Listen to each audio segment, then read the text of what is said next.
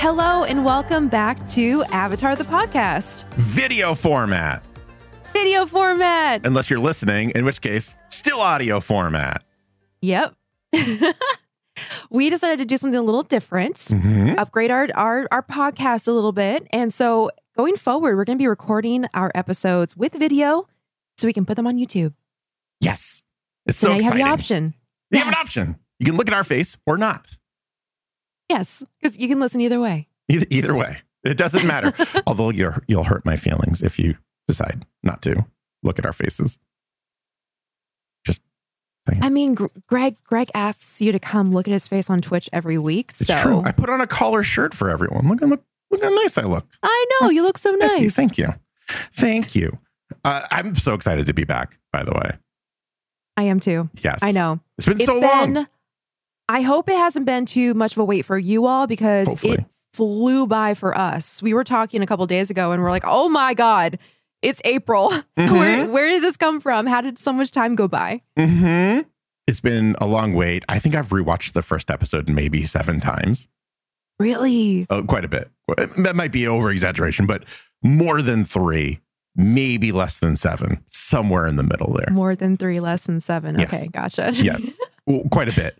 And then this morning, too, I didn't even realize I didn't listen to the audio commentary. So I got that done before we recorded.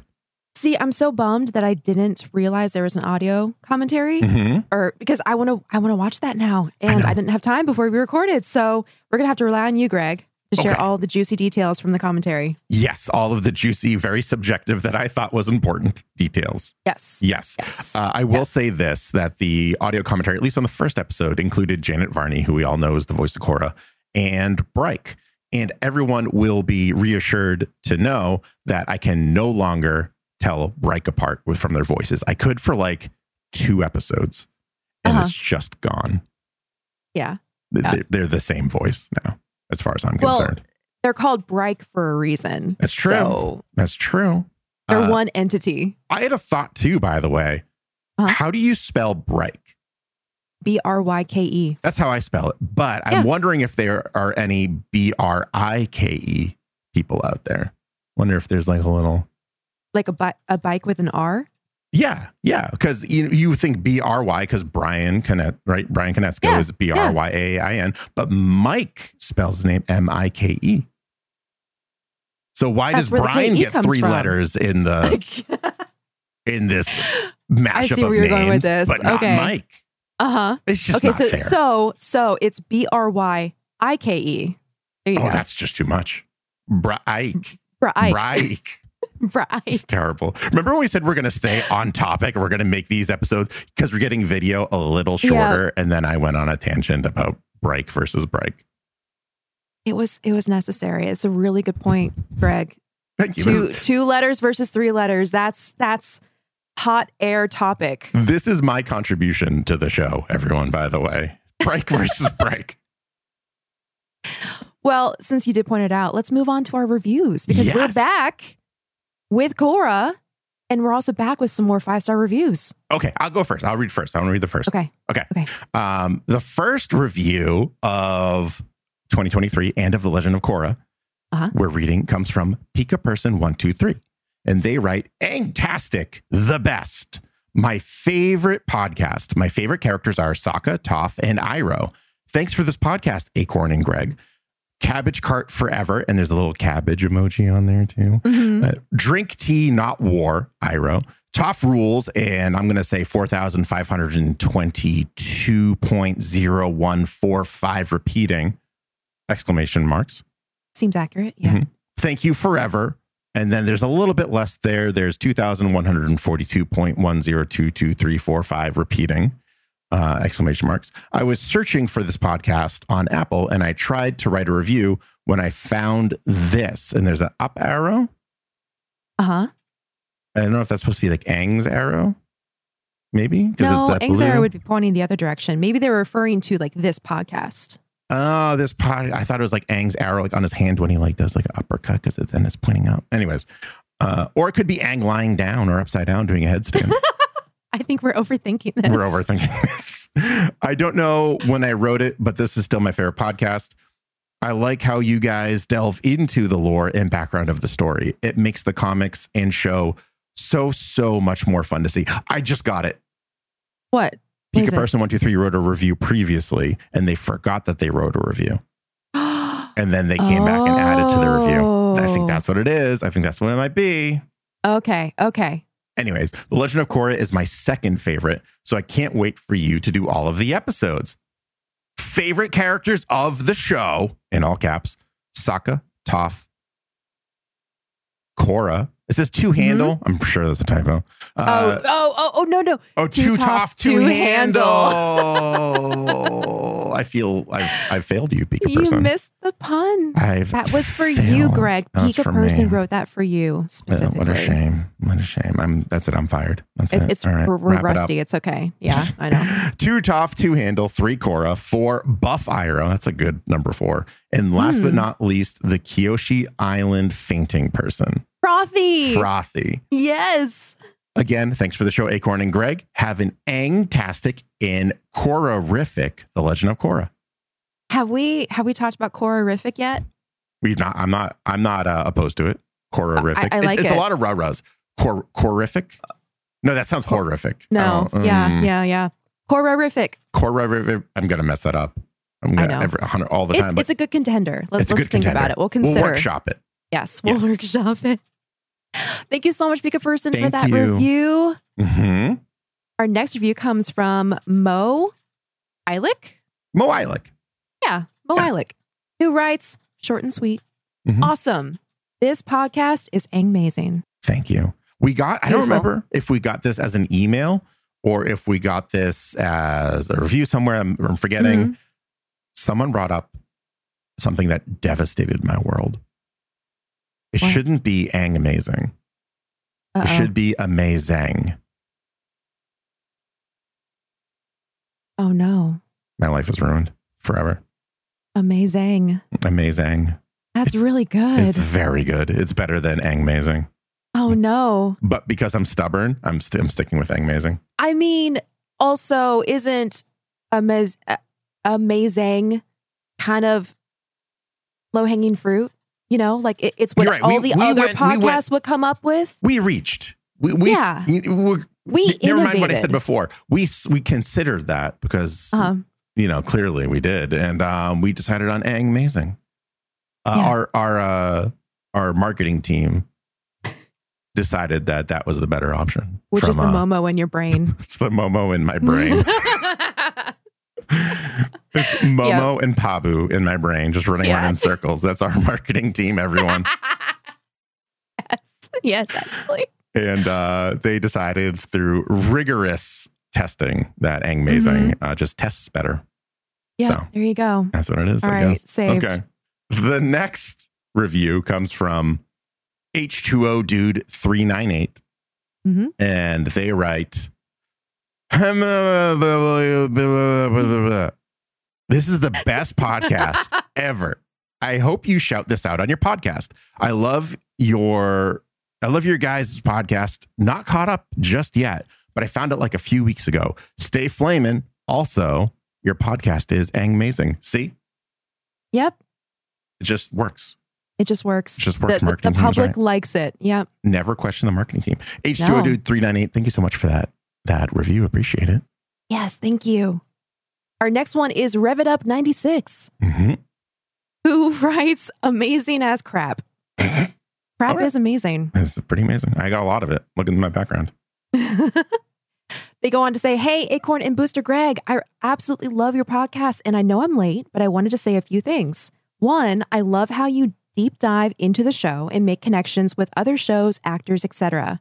It's kind of new to me, but I like it. 2, Greg, your puns are annoying/funny, and I can imagine these episodes without them. I don't know if that's a typo. Can imagine or can't imagine? For my sanity, I'm going to assume that it's can't imagine without them. Yes. Okay. 3, Acorn Bandit, I love your name simply because it's goofy and I love Goofy. My top favorite characters are, in descending order of favorites, Azula, Iroh, Katara, Toph, and Zuko. I absolutely love Azula's character and story throughout the series, from her cold open in the start of season 2 to her descent into madness in the series finale. She absolutely is the drive of season 2 and will stay in my favorite bad girl forever. You guys are awesome. The podcast is awesome. And I just wish I'd found it sooner. Much love. Thank you. Oh, thank you, Rev. Mm-hmm. And I agree. I agree as well. Unless you meant that you can't imagine the show with him, then I disagree. Oh, you're talking about Azula. I was talking about Azula. You're talking about your comment. Of course I am. I'm keep on going back and forth with Azula, as everyone knows. And like I see her place in the world of Avatar. It doesn't mean I have to like her as a character, but I appreciate her arc as well. You know, you've come a long way. That's fine. I'll accept that answer. Because originally you were like, I don't get it. I don't know. I get it. It's just a weird place for me to be. And I think a lot of people are just like, he doesn't like this character, therefore he doesn't get it. But like, you can get it and just not like the character. Or not even not have them be a top character.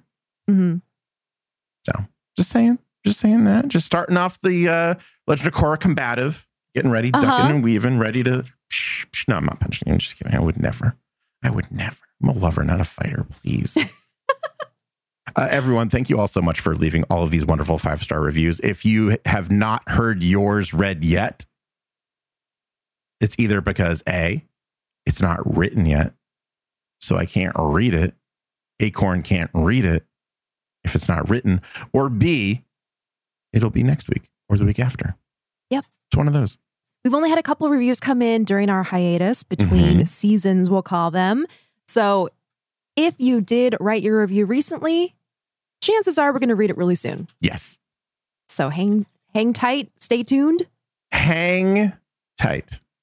Yes. With 2 A's and G. Oh, I see. Okay. All right. First official pun of the Korra season. All right. I had to explain it, which made it 44.3% funnier. Yeah. Yeah.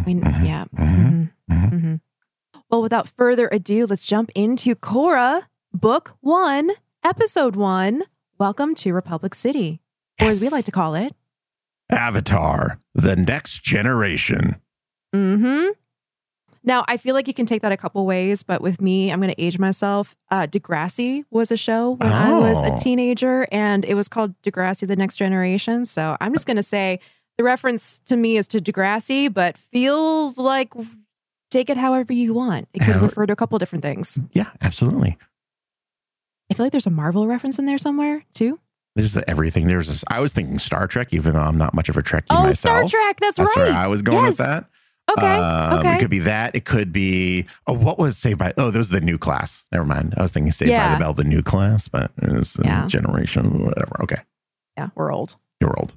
Anyway, the scene opens on a snowy night in the South Pole, where a group of travelers are seen approaching a small hut. They're greeted at the door by a man holding a lantern who identifies them as the Order of the White Lotus. He invites them into the home, and we see that it is in shambles. The floor is littered with rocks and scraps of wood, the walls lined with toppled vases and broken pottery. 2 sheets hang on rope against the wall, and in the center of the room is a woman trying vainly to sweep up the mess. She stops when she sees the men and smiles nervously. I love her. By the way, I love everything about the scene. I love that when they open the door, a shield falls off of the wall. It just shows how like this poor family, or these poor parents rather, are trying to keep their home together when we're about to see what happens. Like they're just with all of their might, just trying to make sure that everything has its place and is proper and everything. And then any sort of like little bit of difference, it all falls apart. It's wonderful.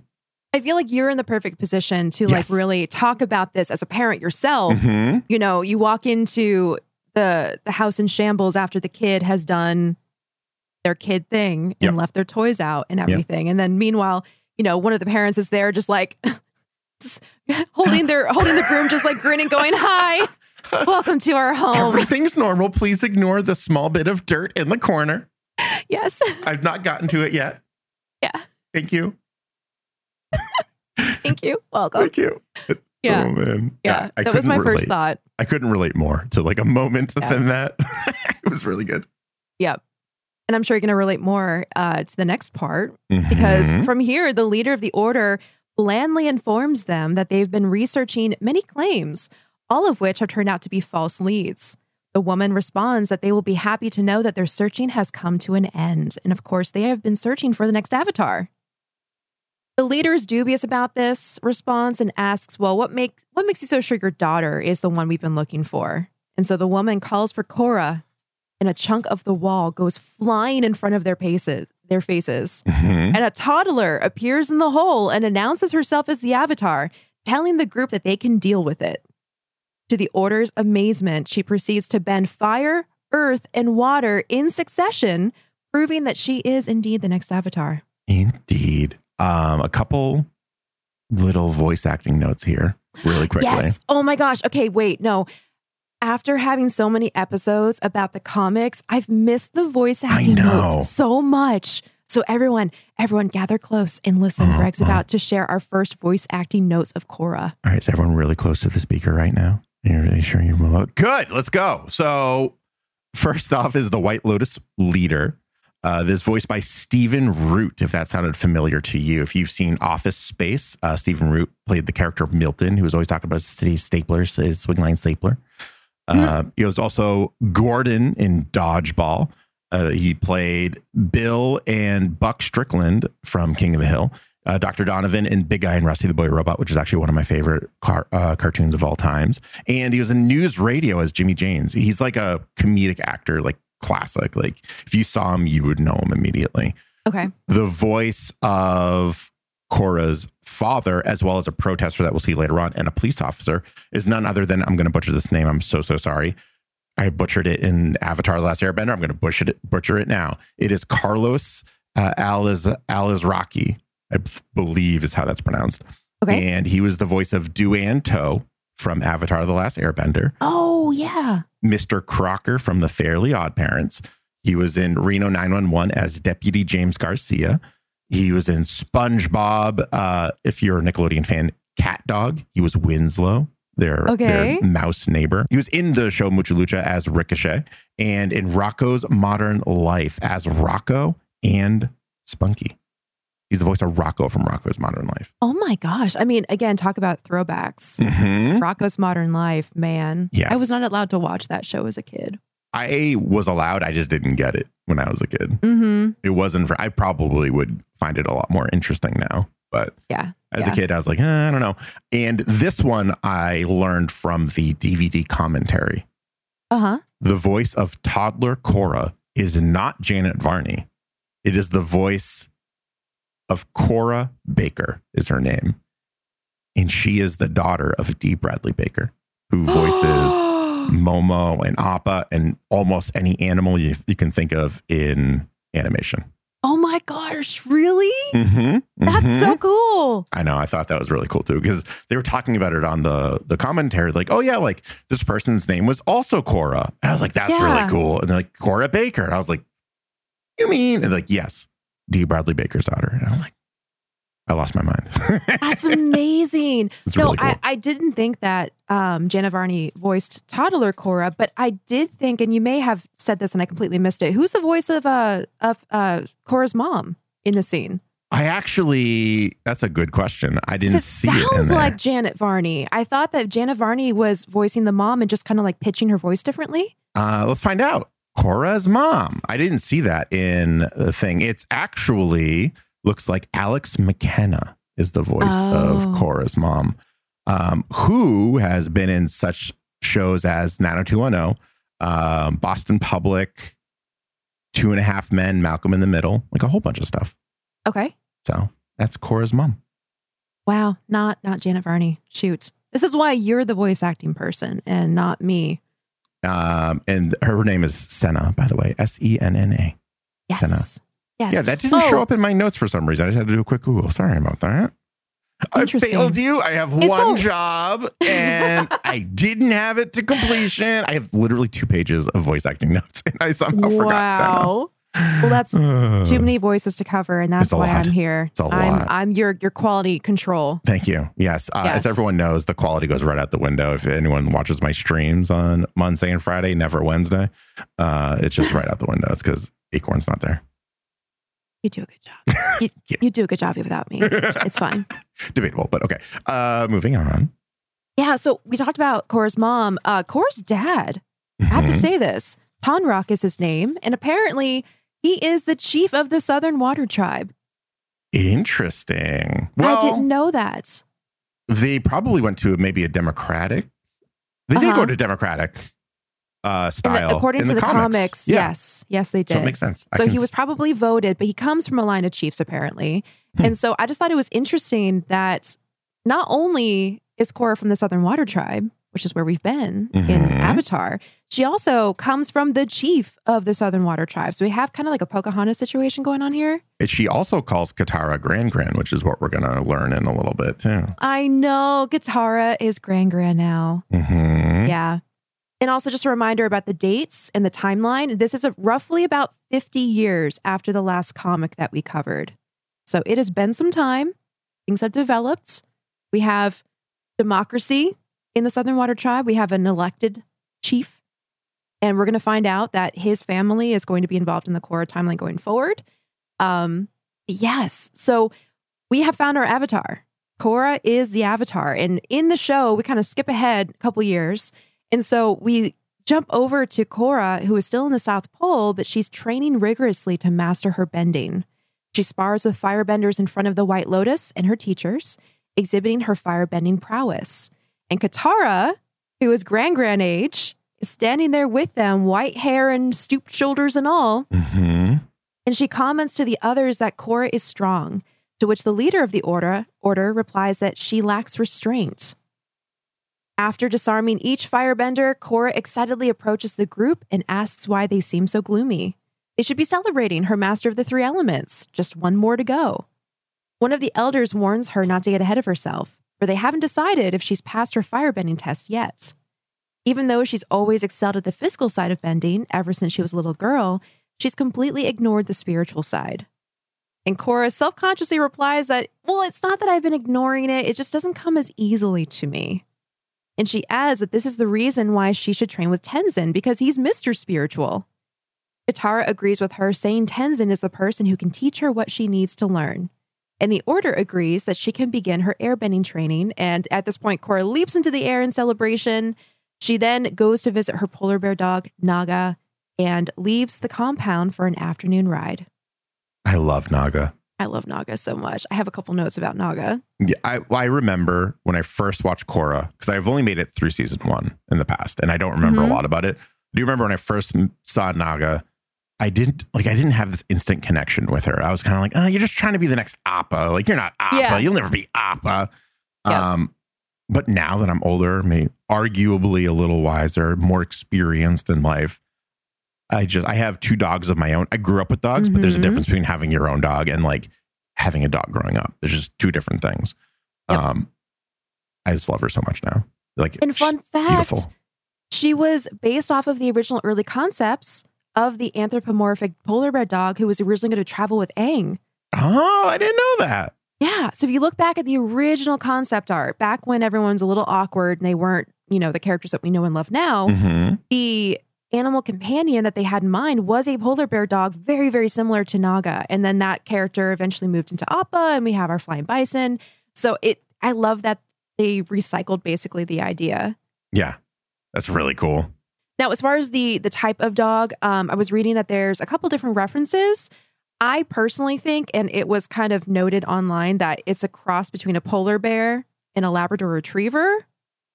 And I see that.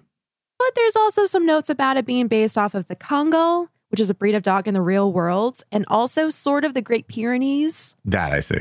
Yeah. Yeah, absolutely. Yeah.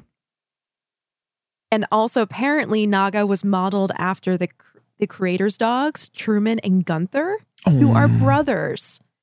So here's another reason why we can't tell Break apart. They have the same dog. They have the same dog. Wonderful. Final note about Naga before we move on is apparently Naga is the first polar bear dog to ever be tamed. And this comes from the original Nickelodeon archive. So again, fun fact. I feel though, if that's the case, people should have more of a reaction to Naga, kind of like they do to Appa. Like if Naga's the first polar bear dog to be tamed, then wouldn't they be like, oh my gosh, polar bear dog? I don't know though, because like Do we do that about the first dog that's ever been tamed in the real world? I mean, if I saw a polar bear walking down the street. But it's a polar bear dog. I'm just saying. This is just their version of dog. It's like one of the many breeds of, it's like a husky. But it's also like a polar bear. It only lives in the South Pole. Right. But I think my more point is hybrids are really cool to us. Yeah. But to them, there's just like, oh, it must be Monday. Polar bear dog. You know? I guess so. Yeah. And I would argue that some people in the city did have kind of a bit of a reaction to seeing, because she is huge. Like she's big. She's the size of a polar bear. She has the head of a dog, right? And so they do have a reaction, but I don't know. I can see it going both ways. I think I get people like, oh, look, there's another polar bear dog, just like our flying bisons that we see over there, and just like our platypus bear. Yeah, like everything. Our what was the other one? Our turtle ducks. Turtle ducks. Yes. Yeah. I agree. I suppose so. Per usual, I agree and disagree. Well, also, you could argue the fact that they're in the city now, and a lot of things and people and creatures are in the city. So it could just be like, oh, that's true. Something I'd never seen before. It's a Tuesday in Republic City. Man, those Republic City folk, they cannot be impressed. No. I don't like New Yorkers. No. Seen it all. Well, a few days later, Tenzin and his family arrive in the South Pole via flying bison named Oogie. Tenzin greets his mother, Katara, with his 3 children clinging to him, and he gratefully passes the youngest, Milo, to her. It's like, oh, thank God Grandma's here. But the boy runs off very quickly after basically doing a little boy thing and being like, you're not my grandma. I love Milo. Or whatever. I love Milo so much. You would. You would love Milo. Just great. He's just great. He's just this ball of chaos in human form. Love him. Guess who I love? Who? Jinora. Jinora. Of course. Of course. That makes sense. Yes. Because Jinora comes up to Katara and she's like, Gran, I've been reading all about your old adventures and I've been dying to ask you this question. What happened to Zuko's mother? And of course, before Katara can answer, she gets interrupted. Go ahead. Do you want to know who people's voices are? Yes, I do. Of course. So we'll start with Milo, because Milo's a little underwhelming. It's voiced by Logan Wells, who, as far as I can tell, the only thing that he's been in that I recognize is the Jay and Silent Bob reboot movie, which is a little underwhelming, because Milo is very expertly voice acted, at least so far in the couple episodes that I've seen. Like, he's very animated, very like professional, right? Jinora is voiced by Kiernan Shipka, who you definitely know her, even though you don't know her name. Yeah. Played Sally Draper in Mad Men, and also played Sabrina in The Chilling Adventures of Sabrina on Netflix. Oh. Really? Oh, I do recognize that name now. Yes. Okay. I didn't recognize the name either. I could never pronounce. Yeah, I did literally. Your reaction right here is what I did when I was IMDbing. I was like, I don't know this person at all. Oh, I do. Tenzin is voiced by J.K. Simmons, who this sets the bar for voice acting on The Legend of Korra for me personally. J.K. Simmons, everyone will know, is in Whiplash, the movie. Like, he was the mean drummer teacher guy, right? J. Jonah Jameson from the Spider-Man, basically all the Spider-Man movies. If J. Jonah Jameson's in it, it's usually J.K. Simmons. He was in Juno. He played Omni-Man in the Amazon Prime Video Invincible show. If you've played Portal 2, you'll recognize his voice as Cave Johnson. He's also in the movie Palm Springs, opposite of Andy Samberg. I love J.K. Simmons. This is a short list of what he's in, by the way. The shortest of lists. Oh, yeah. Because otherwise, this would be a 15-minute segment right here alone on J.K. Simmons. Love him. Super talented. Like, I understand him to be a very wonderful individual as well.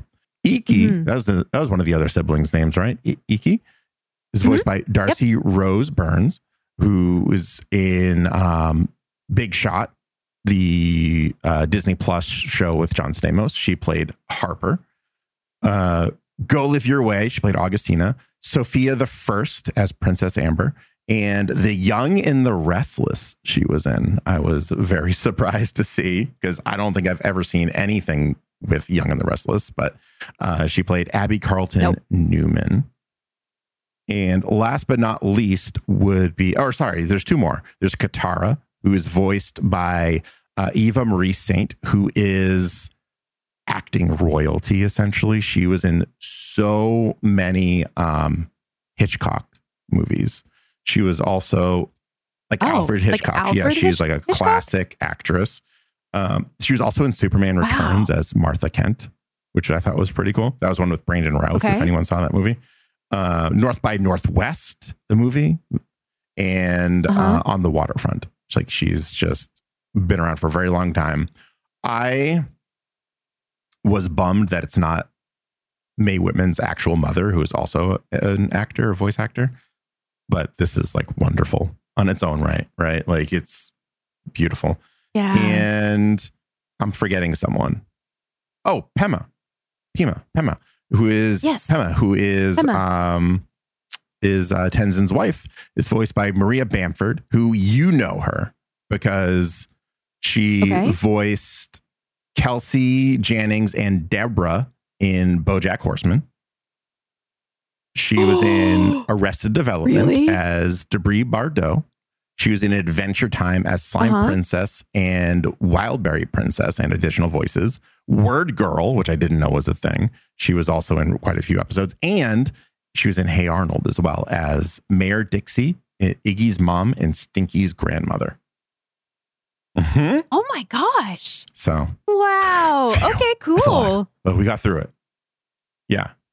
Yeah. Mm-hmm. Wow. Okay. So everyone listening, Greg has been hinting about how excited he was about this episode's voice acting notes. And there's so much, and we're not even 5 minutes into the episode right now in terms of actual watching. No. So yeah, we have more characters to meet. Mm-hmm. Oh, and Cora is voiced by Jenna Farney. Duh. So like, if you don't know who she is, I don't know. Like, actually, I was very surprised. She was not in a lot before this. Yeah. And she's done a lot of different animated voices and such. She has her own podcasts. She's also obviously in Braving the Elements with Dante Bosco, which is the other Avatar, The Last Airbender podcast, I'll say. The other one. Far more talented, better, handsome, pretty, whatever than us. But like, we're like the second cousin. We're the redheaded stepchild. So to speak. Redheaded stepchild. Well, that's interesting because I kind of feel like Janet Varney voices Cora very similarly to her own voice. You know, it's just like more like dramatized, but it sounds like her. Mm-hmm. And it's interesting that she doesn't have much of a voice acting background because I feel like that could be one of the reasons why she's so close to Cora, the character. You know, like when you think of voice actors, you think of like the big names that have voiced like 50 characters and they're like, yeah, I'm a voice actor. And I did that character. But I kind of always got the feel from Janet that she's really proud to represent Cora and she kind of embodies Cora's character and always like talks about being Cora, like voicing her. So it's kind of nice. I like that. Yeah. So back to the story. We are in the South Pole. The Tenzin family has arrived. The kids are all over their dad. And Jinora just asked Katara. I do that a lot in my notes. I hope I didn't typo anyone. But Jinora just asked Katara if she can tell the story about what happened to Zuko's mom. And back in the day when this first was airing and I watched this, I got so mad at Iki for jumping in and basically interrupting with a bunch of questions because I wanted to know. Yeah. I wanted to know what happened to Zuko's mom. But now, this time around, we have gone through the comics and we know what happened to Zuko's mom, and it is such a great story. So I am less irritated at Iki in this time. Fair. That's fair. We just talked about Pema, their mom, and she carefully dismounts the bison and admonishes Tenzin when he rushes to help her, telling him she's just pregnant, not helpless. Katara embraces her and places a hand over Pema's stomach, noting that the baby is strong and that she sees another airbender in the family's future. Is Pema excited about this? No. She frowns and says all she wants is a nice non-bender like herself who doesn't blast wind in her face every 5 seconds. And right on cue, Milo does just this, proving her point and blasting snow all over her face. I love her so much. I bet you're expecting me to say I love him so much, but no, I love her so much because she has that same frazzled mom energy that Cora's mom has in the beginning. Oh my gosh, she does actually. Yeah. Yes. Very interesting. I love it. Pema then asks Katara if Tenzin and his siblings were as crazy as her own children back when they were kids. And Katara smiles in memory, noting that, well, yeah, Kaya and Bumi were, but Tenzin was always rather serious. And again, right on cue, we get a serious moment from Tenzin. Can we note that Tenzin has a brother and a sister, and their names are Bumi and Kaya? Yes. I love it. Yes. Also, my heart's broken. I love it. But I love it. Heart's broken, why? Because I mean, I know Aang's dead, and I know logically Bumi's been dead for quite some time, but it doesn't mean I can't grieve a little bit because Bumi's dead. I know. Moment of silence for our favorite earthbending king. Yeah. I was very excited about the fact that the kids were named Kaya and Bumi. I know. I will say, when we finally met them, I was a little disappointed because they weren't as interesting as I thought they were going to be. But at the same time, they were older. They're like much, much older. They're older, and no one's going to be as Bumi as the original Bumi. I think so. Right? Like he was just off of his rocker. And I wouldn't change it. But like, I don't remember who does the voice of Bumi, but I remember who does the voice of Kaya. And I'm going to save that for when Kaya shows up. Because for me, it's a big kind of pull, but it's not like huge, like Brad Pitt is the voice of this person. Like, it's not like one of those, but for me, it's just like, I recognize, I know, and I appreciate that actress. So cool. Yeah. I'm looking forward to it. Yeah, me too. So just then, Tenzin notices Korra standing a ways behind Katara. He greets her warmly, telling her that she's grown into quite the young avatar. When Korra says she can't wait to get started with her training, Tenzin hesitates.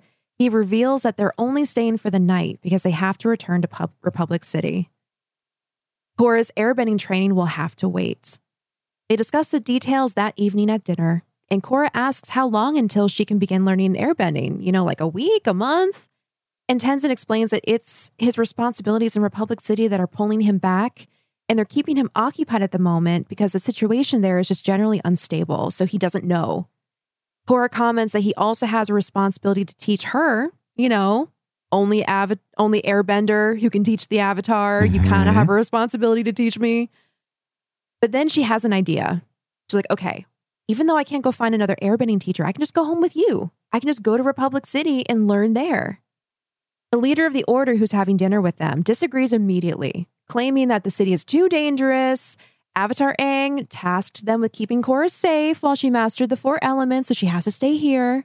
And Tenzin agrees, telling Korra, the timing just isn't right. Yeah. And disappointed, Korra leaves the table. This seems off to me. This whole thing. Tell us more. I'm sorry. A single city needs my help versus the entire world. Uh-huh. Training the Avatar is a huge honor. One of the largest honors, if not the largest honor that you can get as an individual. Mm-hmm. And Tenzin's like, no, I got to clean up this city. I'm sorry. It's just like, it seems askew to me. Yeah. Like it's like the balance isn't quite there. And also, and I know this is going to happen later, obviously, but why can't she just go to him and live in Republic City? I know. So that was interesting to me also watching this for the first time back in the day, because the situation here is completely and totally different from what we experienced in Avatar: The Last Airbender, because Aang was learning on the move. He was traveling throughout the world and learning bending at the same time. Meanwhile, Korra is kept in this compound, basically, kind of living a prisoner lifestyle, even though it's for her own good, quote unquote, whatever. But she's in one location for 14 years of her life or something like that. And she's just learning bending in the South Pole all by herself, just herself and her teachers. It seems a little extreme. And I agree. If she goes back to Republic City, then she's going to be secluded on Air Temple Island anyway. Like, I don't know why Tenzin doesn't think that that's safe or whatever, but this gives you an example of just how overcorrecting the group has been with the new Avatar. It's like, okay, back when Aang was an Avatar, the whole Fire Nation was looking to destroy him. Mm-hmm. A whole nation was hunting him and trying to kill him. So we're going to overcorrect and we're going to make this little safe compound for the new Avatar to stay in so nothing will harm her ever. Yeah, you're right. It is overcorrecting. I wasn't really looking at it that way. It was just like, for me, it felt like bad writing. But if I just like adjust my brain a little bit, because like all I could think of was the Roku episode in Avatar, where Roku traveled the world and learned bending in the respective nations. Mm-hmm. And they're just having Korra like basically walled off from the rest of the world. As if it's a big come to secret. Her. Well, like they have to assume that like people are going to know roundabout where the next Avatar is going to be as soon as Aang dies. Yeah. They can't have kept it under wraps. One of three places, realistically. Yeah. It's either going to be the swamps, the north, or the south. Yeah. Which, okay, hang on. I got to stop you right there. Yeah. Will we get a swamp bender Avatar? Because that would be so cool. Oh, I wish. I hope it's going to be a thing. Or if you ask one specific town somewhere out there in the Earth Kingdom, I believe. Yeah. They might have already gotten a water tribe Avatar. In the form of Sokka from that one comic. Yep. But realistically, everyone knows that it's going to be a waterbender as the next Avatar. So like there's only really three places you're looking.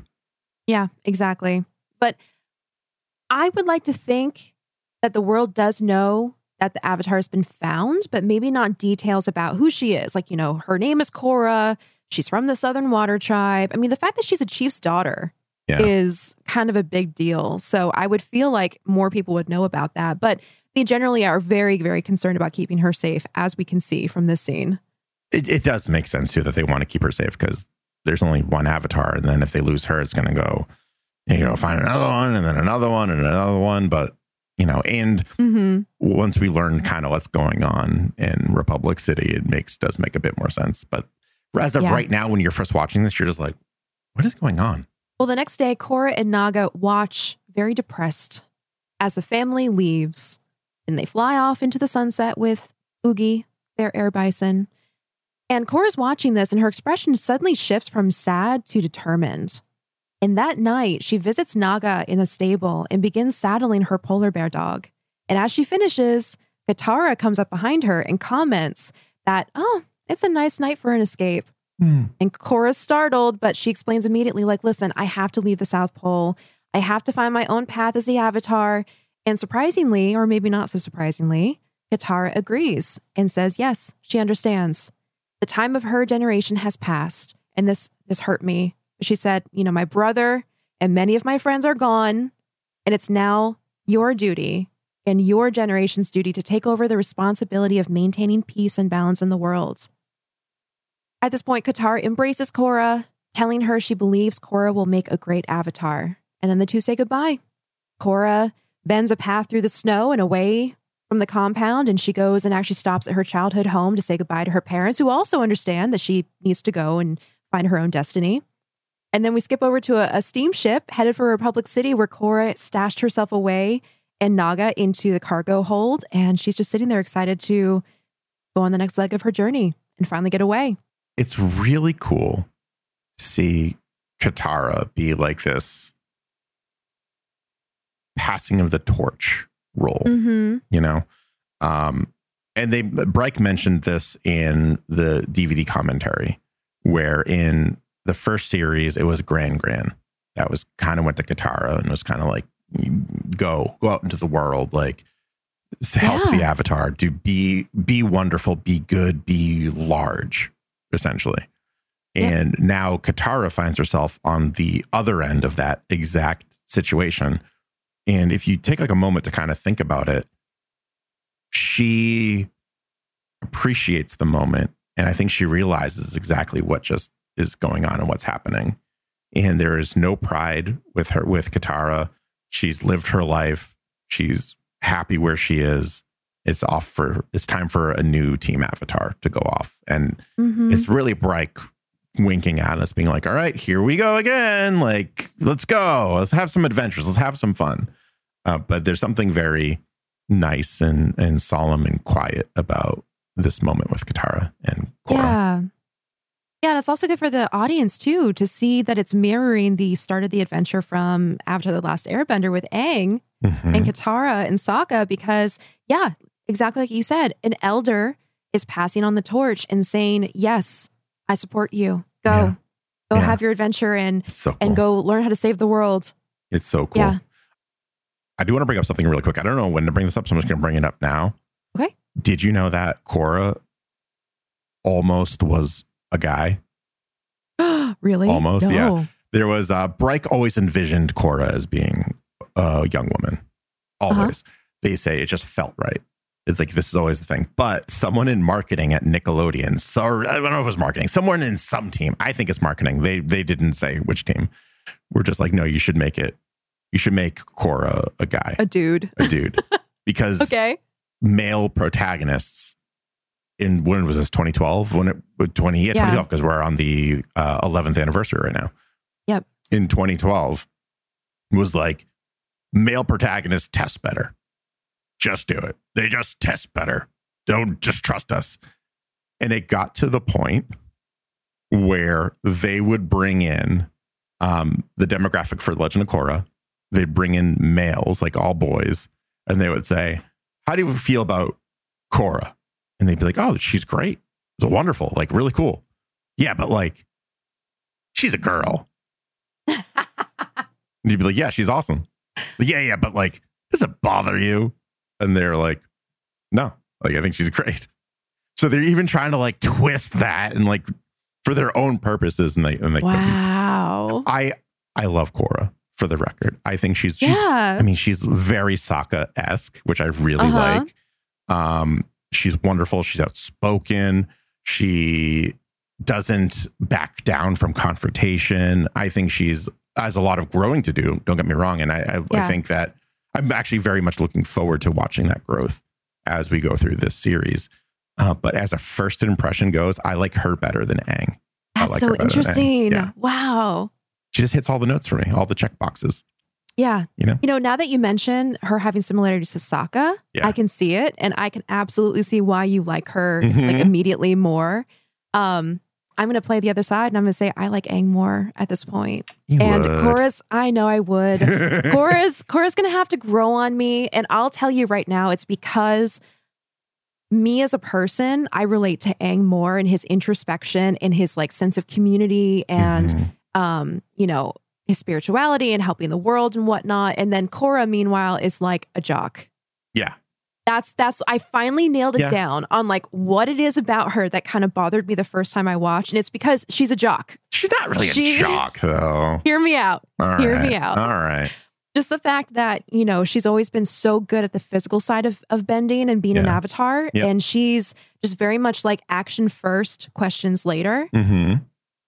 The way that she approaches conflict is more like, let's beat some skulls. She's toffish, actually. She takes off with that. Takes after Toph a lot. And I think as an avatar, watching the show for the first time, it kind of bothered me that she wasn't more self-aware. But now going into it, I understand that's the growth. That's her journey right there. We stated it in this episode, the fact that she's always excelled at the physical side of being an avatar, but not the spiritual side. And that's going to be her journey. So I think this time around, I'm more like ready for it. But as a character, I think I prefer Aang because it's Aang. I would argue that Aang isn't that spiritual. He's not. I mean, like, that's part of his journey too. But yeah, like he's spiritual in the sense that like he's aware of the spirit world, and he is very much in touch with his spiritual side, I would say. But he is the furthest. Like he realistically helped two spirits. And he's supposed to be the bridge between the spiritual and physical world. He reminded us so many times. I'm the bridge between the spirit world and the human world. And he did it like, if you include the comics, 4 times in a lifetime that we know of so far. Yeah. So it's very interesting because I remember that Korra holds Aang to a higher standard than Aang ever reached that we saw so far for like this whole spiritual side thing. Which is accurate because we do tend to venerate the deceased and venerate our like ancestors and think that they were either smarter or more gifted or more capable or whatever. And really, like, oftentimes they were just humans like us trying to figure out the world. Yeah. And I wonder if some of that is Tenzin too. If she's like, well, Tenzin's Mr. Serious, Mr. Spiritual. That means Aang must have been. When really, I think Tenzin got that more from Katara than he did from Aang. He did. Yeah. And it is also possible that Aang just mellowed out as he got older and started taking things more seriously and such. Because we only saw him for 4 years, arguably, in this window. So, but it's just curious that they made that leap. And maybe it's one of those we're telling you so you know what happened to Aang, but the evidence just doesn't stack up until they release more stuff. Are you listening, Nickelodeon? Are you listening, Avatar Studios? I need adult Aang and adult everyone. I need a story. I need to know what happened when they were adults. Yeah, me too. Tell me now. Just email me. AvatarPodcast@gmail.com. Email us the script. Exactly. But I mean, to your point, I love the differences too, because Aang was, as we were just talking about, so much more in the side of like the tradition and the culture of the monks and the spiritual bridge between the spirit world and the human world and this and that. And then we have Korra, who's so like steeped in the physical world and being the avatar. And we're only one episode in, and I love the differences that we're seeing. I know, me too. I'm so excited. Yes. So next they go to Republic City and they arrive to the sound of scraping metal as the doors of the cargo hold open. And without waiting for anything, Korra and Naga just race off the ship and take in the startling vastness of the city before them. The buildings sprawl into the distance. There's bridges stretching across the water. Satomobiles are bustling across the roads. And in the distance, she sees a large statue of Aang standing watch over the city. And Korra looks up into the face of her past life with awe before turning her attention to Air Temple Island, which was behind it. She asks Naga if she's ready to head over to see Tenzin, but the polar bear dog turns her attention to the smells wafting from the city. And Korra agrees. Okay, food first, then the island. Now, this moment, there's a lot of very, very subtle hints and nods to the original series. Did you notice the way that she stands there and looks up at the statue of Aang? It's kind of reminiscent of Aang looking at the statue of Roku. Yeah. In the Southern Air Temple. Yeah. Oh, these mirror images, this mirror imagery, I should say, is just like so well done. It's capturing like the spirit of the journey and how this is her looking up into her past life and really like kind of taking in the legacy that it represents.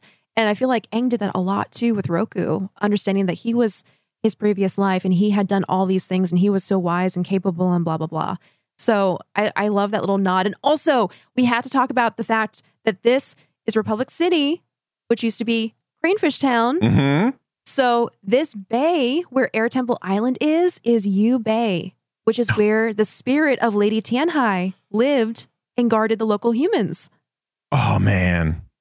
I need to like I know that to be true, but I need to like be more conscious of like what this is now versus then. Yes. It's really cool. So another reason why I love the fact that we went through the comics before we started Korra. And if you're listening and you haven't listened to our episodes about the comics because you're like, I'll just wait for Korra. That's what I'm more interested in. If you need something to listen to, please go back and listen to the comics. We had such a good time reading through them. And we agreed multiple times it was what we needed to bridge the gap between Avatar: The Last Airbender and Korra. Because we learned so much of the lore and the story and the characters. It was the perfect bridge. Talking about the bridge between the spirit world and the human world. It was the perfect bridge between Aang and Korra. I can't believe I forgot to mention that. I'm just full of forgetful mentioning today. Y'all just have to bear with me on this. Let's hear it. Remind me what Tenzin's air bison's name is again. Oogie. And remind me the feeling that Sokka got when... Oogies! So I didn't think of this. I saw this somewhere on the internet. Someone sent it to me. What if Tenzin named his air bison after the love that his mother and father felt for each other? It's canon now. It's canon. In my head. I accept it. That's beautiful. Mm-hmm. By the way, voiced by D. Bradley Baker as well. Of course. Of course. Why would you get anyone else? No. Foolish. No. Except for maybe Andy Serkis. Fair. But that's a much different animal casting. It's very different. Yes. Oh, I love that. Okay. Headcanon accepted. Mm-hmm. All right. Well, we are about to go meet some more characters because at this point, Korra and Naga are looking for food and they just traveled into the big city. Naga races down the road alongside the automobiles, causing accidents everywhere. No one is prepared for this big polar bear dog to be barreling down the street. And Naga's not prepared for automobiles because that is not in the South Pole. She follows her nose to a food stall where meat is sizzling on the grill. And hungry herself, Korra orders one of everything. But when the shopkeeper gives her a price, she realizes she didn't bring any money with her because she didn't ever need it in the compound. Disappointed, she and Naga leave with Korra promising her friend that they will find something to eat. And they, in fact, find food in the form of fish caught from the pond in the city's park. As Naga continues to fish with her head in the water, Korra skewers 3 fish on sticks and uses firebending to cook them. Their lunch is soon interrupted when a man sticks his head out of a nearby bush and asks if he can have one of the fish that she just cooked. Korra agrees and he joins her on the shore. And Korra asks the man, do you live in that bush? And he says, yes, the bush is presently what he calls home. And in fact, this park houses a lot of vagabonds and he welcomes Korra to the city and is basically like, welcome to Republic City where you can see a lot of buildings, but that there bush is my home.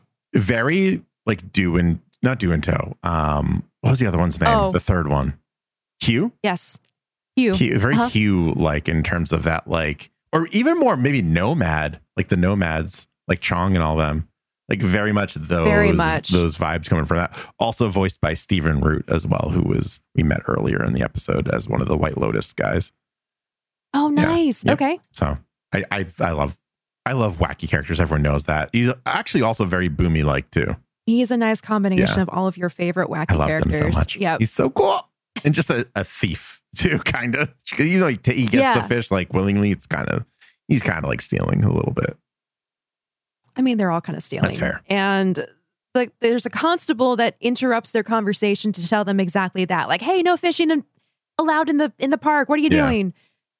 So the man, when they get interrupted, advises Korra that she should probably get out of there, and then he jumps back into his bush. We do a lot of running in this episode. Yeah. So Korra races away up with Naga once again, and they soon outrun the constable. But then they come across this protester who's standing in front of a poster of a masked man in a hood. And this protester shouts into a microphone about living under the tyranny of benders. And he invites anyone that is tired of living like second-class citizens to join a group called the Equalists. Korra stops to listen and soon speaks up, saying that bending, why are you denouncing bending? Bending is the coolest thing in the world. And the man kind of smirks and says, oh, that means you're probably a bender, right? When Korra answers that yes, she is, the man says, and I bet you'd love to knock me off this platform with some water bending, huh? I'm thinking about it. The man takes his answer and runs with it, using it as an example of what's wrong with Republic City and its benders. Benders use their power to oppress the non-benders. And Korra is shocked to hear this, and she argues immediately, I'm not oppressing anyone, what are you talking about? But at this point, the crowd doesn't listen, and she and Naga are forced to move on. The pair soon get lost again, and Korra stops to ask a woman for directions to Air Temple Island. As the woman is explaining which way to go, a car rounds the corner, and this woman grows visibly worried. She urges Korra to leave the area and then hides as this car parks on the road and a group of men get out. The group approaches a phonograph vendor and demands that he hands over the money that he supposedly owes them. They threaten to burn down his establishment if he doesn't, and one of the men reveals he's a firebender with a flick of his wrist.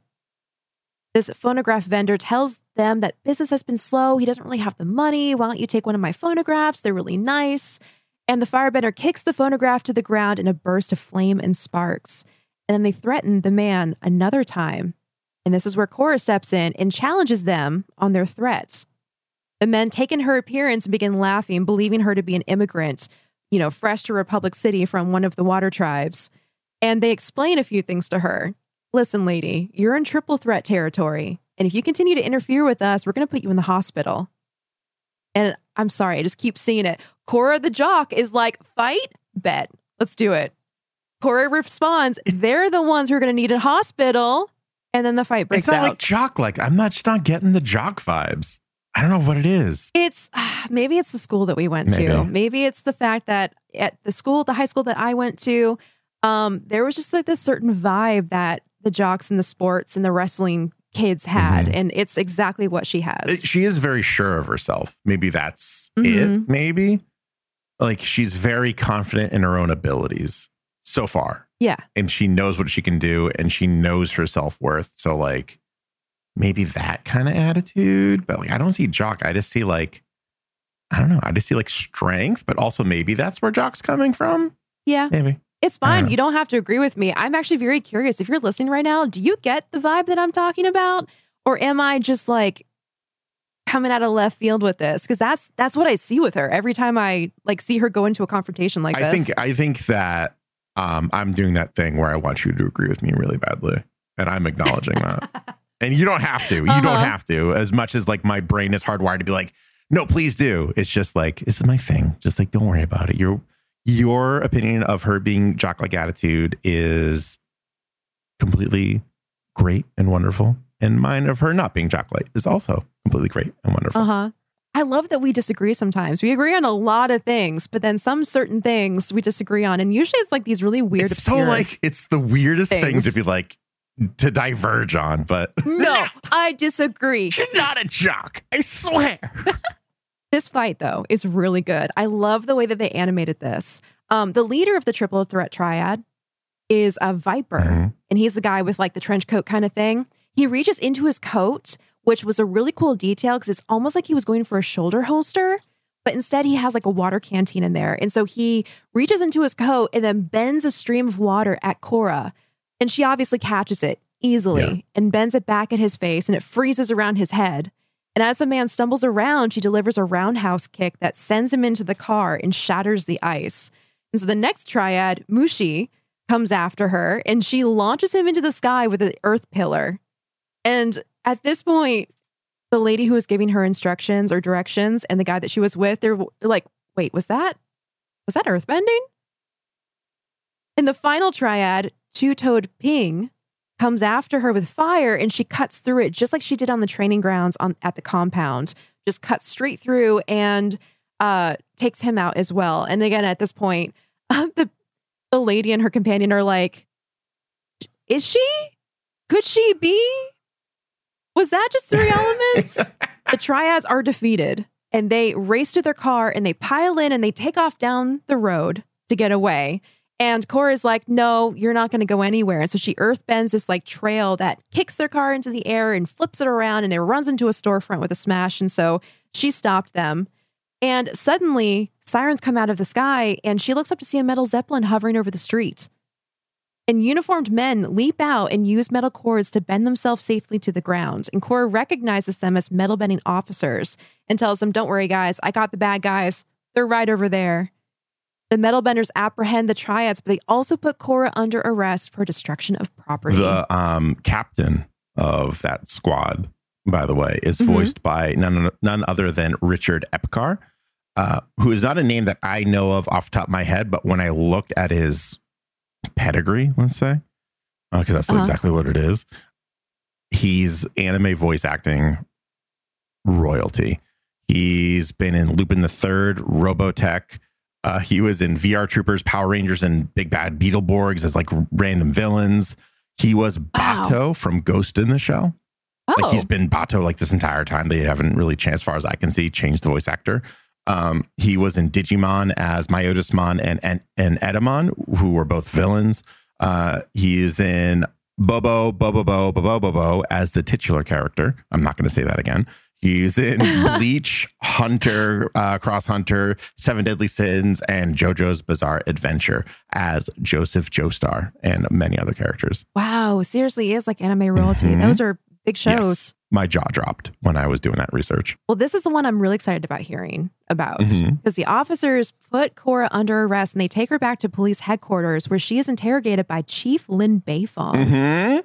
Who voices Lin? Lin Beifong is voiced by Mindy Sterling, who played Frau Farbissina from the Austin Powers movies.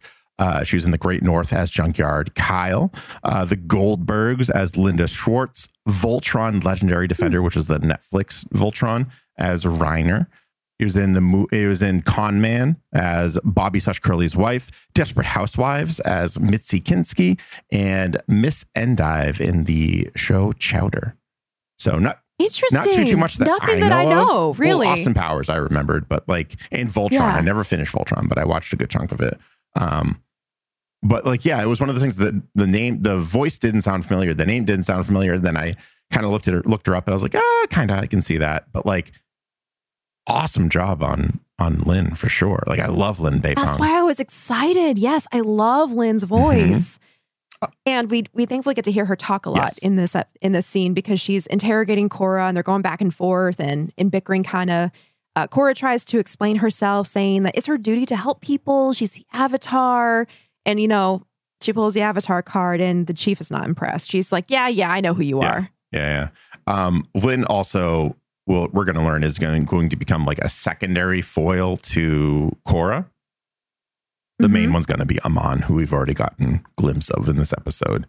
But this one is kind of less of a big bad evil on the horizon, and I think more of a personal internal kind of foil. So I really like that. I do too. I'm really happy she's going to be in the show more. Did you get some vibes off of her and Tenzin together?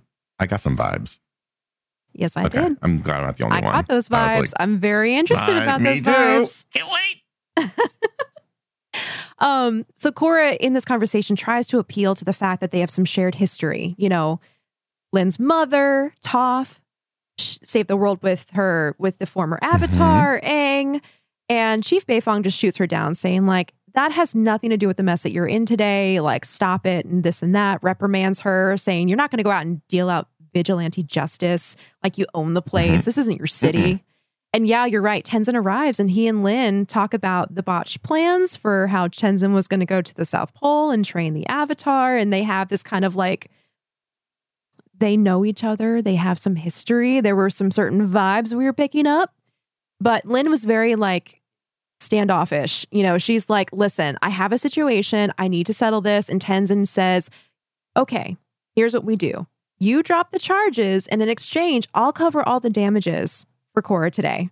And Lin's like, fine, get her out of my city. It's interesting. She got her mother's stubbornness, but not the charisma. Yes. Very interesting. Isn't that cool? It is cool. I like that a lot. Cool decision. Yeah. So Tenzin and Cora go to pick up Naga from a local animal hospital where we see our first platypus bear from the Cora era. And while they're waiting, Cora tries to convince Tenzin to let her stay. She tells him that, your mother, Katara, agrees with me. She believes that my destiny is in Republic City. And Tenzin gets testy at this and says, don't bring my mother into this. And Cora does make a good argument. She's like, I'm not learning how to be a good Avatar by being cooped up in a compound in the South Pole. And after seeing the city that day, she understands what he's talking about. There's a lot to be fixed, and she wants to share that responsibility with him. And so Tenzin thinks on these words as they make their way to Air Temple Island, where there's a couple members of the White Lotus who are supposed to escort Cora home. And this is where Iki and Janora and Milo arrive on gliders, and they're excited to see Cora and are like, you're going to stay with us? And she says, no, sorry, I got to go home. Finally, when Cora is about to board the ship, Tenzin stops her. And he explains he's done the best he can to serve Republic City, but he's aware that it's fallen out of balance ever since the death of his father, Avatar Aang. He thought that by delaying Cora's training, he could have a chance to uphold his father's legacy, but then realizes now that Cora is his legacy. And so he agrees to let her stay and train on Air Temple Island. And this is where we get one of those iconic gifs where Cora lifts him and the kids up into a hug, and then Naga hugs them from behind. Yeah. I've used that gif a couple times on Twitter. The next afternoon, Cora does a press conference to announce that she's going to stay on Air Temple Island as the Avatar. And the city's press flocks to the event. They pepper her with questions like, what tell us about your stay so far? Are you trying to send a message to the triads? Are you going to continue to fight crime? Or maybe the anti-bending revolution? And she's a little bit overwhelmed, kind of stumbles through an answer, but then finally assures the city that she's there to uphold Avatar Aang's intentions for the city to be the center of peace and balance in the world. And she ends her speech by telling them that she's looking forward to serving Republic City. But in a distant location, a man named Amon listens to the address on the radio. And as the broadcast finishes, Amon, who's standing in front of a map of the city and its continent, ominously comments that the arrival of the Avatar calls for an acceleration of their plans. Okay. End of episode. Okay. I have two more voice acting notes. Amazing. Yes. To really end on a strong note. The voice of the lieutenant, who is the guy that's just like, are you hearing that? Like, is that kind of guy. Like, are you hearing this, Amon? Is named Lance Henriksen. And I know him most as being the character Frank Black from the defunct Fox show Millennium. It was like during the era of X-Files, and they were trying to go with like that supernaturally sci-fi kind of vibe on the night that X-Files was on, which I think was Friday. Okay, yeah. Didn't really take off too well that I remember. The show or the animated series Tron Uprising, which is delightful. Everyone should watch that if you like the world of Tron. It's amazing. He voiced the character Tesla, and he's also the voice of Thrallmar Farsi and the Black Knight in Hearthstone, in Blizzard's Hearthstone. Yes. The final strong like knockout blow for voice acting credits in this episode. The voice of Amon is none other than Steve Bloom, who this guy is just he's like one of my favorite voice actors. Spike Spiegel from Cowboy Bebop, Zeb Orrelios from Star Wars Rebels. He's basically the modern animated Wolverine voice. So not like the 90s animated series, but like more beyond that and like the 2000s and above. Wolverine. Tom from Toonami. What? He's Orochimaru from Naruto and Killer Croc in the Arkham Batman video game series. Oh my gosh. It's just, again, a small sampling. He's done considerably more, but that's the more recognizable stuff that he's done. Like he is an amazing voice actor. That's incredible. Oh my gosh. I was not expecting that. Yeah, it's wonderful. That's so cool. I heard his voice immediately and I was like, I know who that is.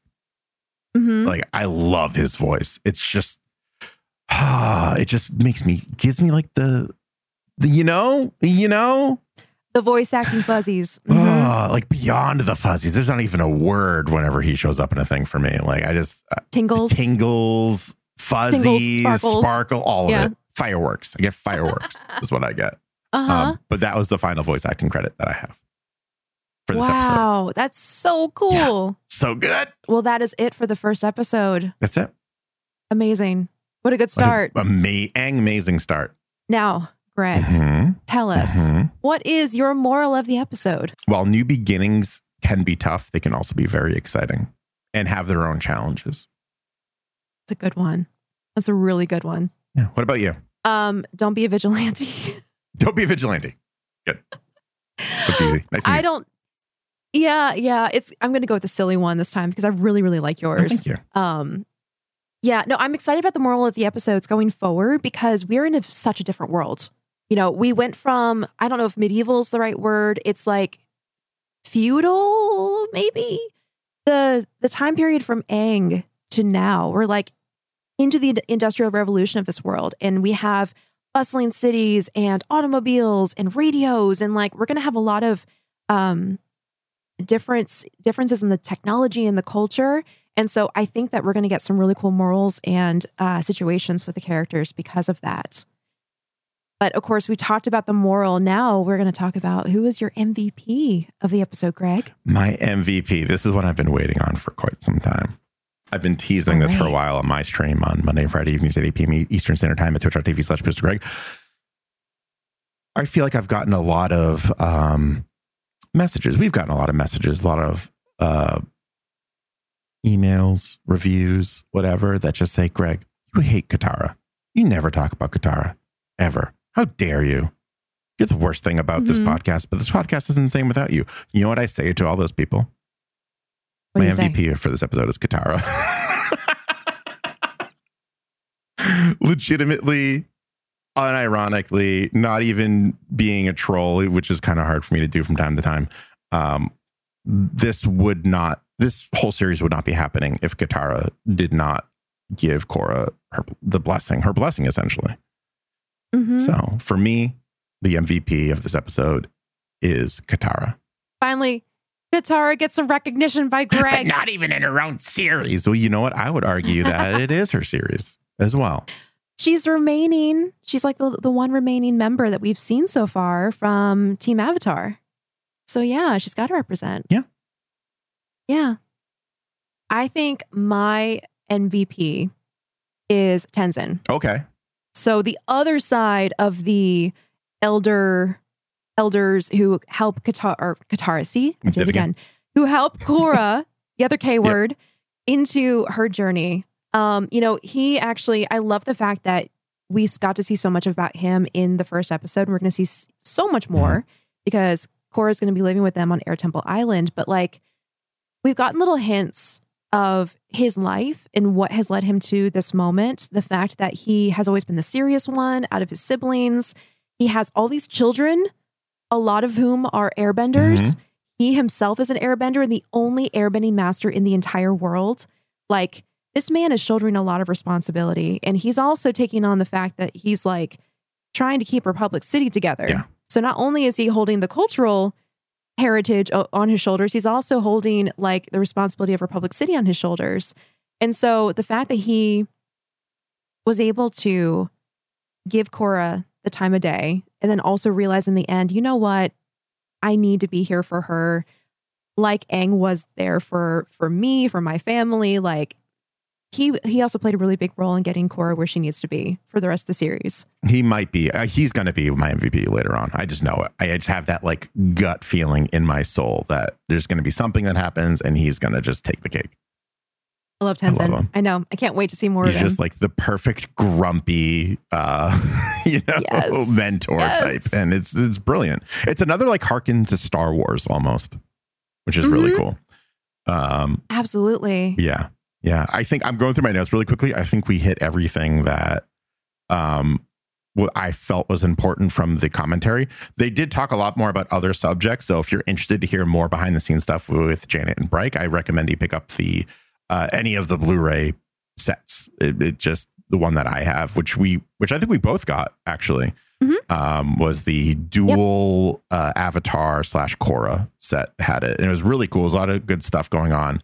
But all like the important stuff to the story we hit, except for a pun. There's a pun that they made that was accidental, where they're talking about how they didn't want to like really rehash what happened in Avatar: The Last Airbender. They wanted Korra to be its own thing, and they didn't want to water down anything. And I was like, "Wow, I see what you guys did there. You didn't mean it that way, but I took it that way." Nice. So, that was for you, Greg. Just for me. I feel like from the past. We hope you enjoyed this episode. And if you're watching us on YouTube right now, we hope you enjoyed seeing our facial expressions and seeing us talking live about the episode instead of just listening to it and imagining, two little stick figures talking back and forth. I've just been winking at the Avatar camera nonstop, full disclosure. I don't know what else to do about it. Yes, thank you everyone so much. Remember, if you caught up on all the episodes and you've done your re-listening and you know your favorite parts already, you can always join me, like so many other have, over at twitch.tv/BoosterGreg on Monday and Friday evenings at 8 p.m. Eastern Standard Time, never Wednesday. And actually, you might see in the background, I have this wonderful piece right here of Team Avatar. This is really cool. This was actually generously donated over to me by my dear friend and mod for my channel now, Dead Sniper 19, who also listens to the podcast. And I think his review is coming up next week. So very exciting. Just admire it. Say thank you, Dead Sniper. If you ever come into our chat, you could say it in the comments below right now. I think that's what YouTubers say, right? Or you can even say it in the 5-star review if you want. I don't know. I don't think he checks those, but I do. Yeah. You can also find me over anywhere at Booster Greg, TikTok, Twitter, all of that. And also, if you're into TTRPGs, I'm actually in a Star Wars TTRPG over on Table Story, twitch.tv/Table Story. I'm joined by many other wonderful, much more talented role players, but it's been a great time. We're on episode 9, I think. We're pretty far into it. Wow. It's not super long, only a couple hours each. Come say hi. Tell them I sent you, and then maybe they'll have me back. It's a really great show. And for anyone who doesn't know, Table Story is a role-playing channel on Twitch, and they put so much love and production into their shows. It's not like a bunch of people sitting around rolling dice. No. It's like a movie. Yes. Like, I'm talking like music, sound production, like a really engaging story. The chat is great. So it is really worth the watch. And you've also lent your vocal talents to a few Table Story things as well, if I remember correctly. I did. I did. I'm kind of an on-call voice for Table Story / Pumpkinberry, who's one of the GMs. I'll get random messages sometimes. Are you still up? It's 2 a.m. I need something. Yeah. Maybe one day I'll be on a Table Story show. We'll see. But I do have exciting news. Yes. Please tell me. Tell me right now. Please just stop stalling. Why are you stalling? Just tell me. Hurry up. Oh, you wait for me to stop talking. That's why. I'm coming back to streaming. Yes. Yeah. So you can find me on twitch.tv/Acorn Bandit, where I used to stream like 5 years ago. It's been a 6-year hiatus, and I recently was thinking about it, and I have been secretly streaming on another channel that is more like writing / authorship related, but I've been thinking about it, and I'm going to come back to streaming. So if you want to catch me, I am not going to have an official schedule like Greg here. I am, in my bio, I say I am consistently inconsistent. So you can catch me on some days. At some time, which is probably going to be more morning streams, Eastern time zone related. So if you are interested in catching me, make sure you follow, turn on the notifications so you don't miss me. You get those notifications when I go live, because who knows when it's going to be. But focus is going to be probably on drawing and roleplay. Because I've been roleplaying on Wild RP, which is a Red Dead Redemption based whitelisted roleplay server. And my character is getting into some fun things, and I figure I might as well record it. So yeah, we'll be doing that. And whatever else. Yes. And quick thank you to all the patrons who have come and gone throughout our time, and some who still remain. Thank you so much. I promise we haven't just been pocketing that money we've been saving, because video editing is considerably more expensive than audio editing, and we knew this is something that we really wanted to do. So we really appreciate it. It really does help out. If you have not become a patron and you're thinking about it, you're kind of on the fence, take this maybe as your sign to maybe go over to patreon.com/afterthepodcast. And if you feel so inclined, you can donate anywhere. I think it's from $3 and up. It kind of depends. We have been slacking on those rewards a little bit. We apologize. But we do appreciate it, each and every one of you. So please know that. And everyone who leaves a 5-star review, go do the things. Please, you know where to find us. We've been at this for a while. You know all the things. Thank you. Yeah. All right. Thank you all for being here. Thank you for listening. We'll see you next time when we cover... Oh, yeah. Coming up next time. It's been so long. I've forgotten about this. I know. Cora's new favorite pastime. We'll catch you all next time on Avatar. The podcast. We got to get more in sync on that one. That's fine. We'll get there. We'll practice. All right. Bye, everyone.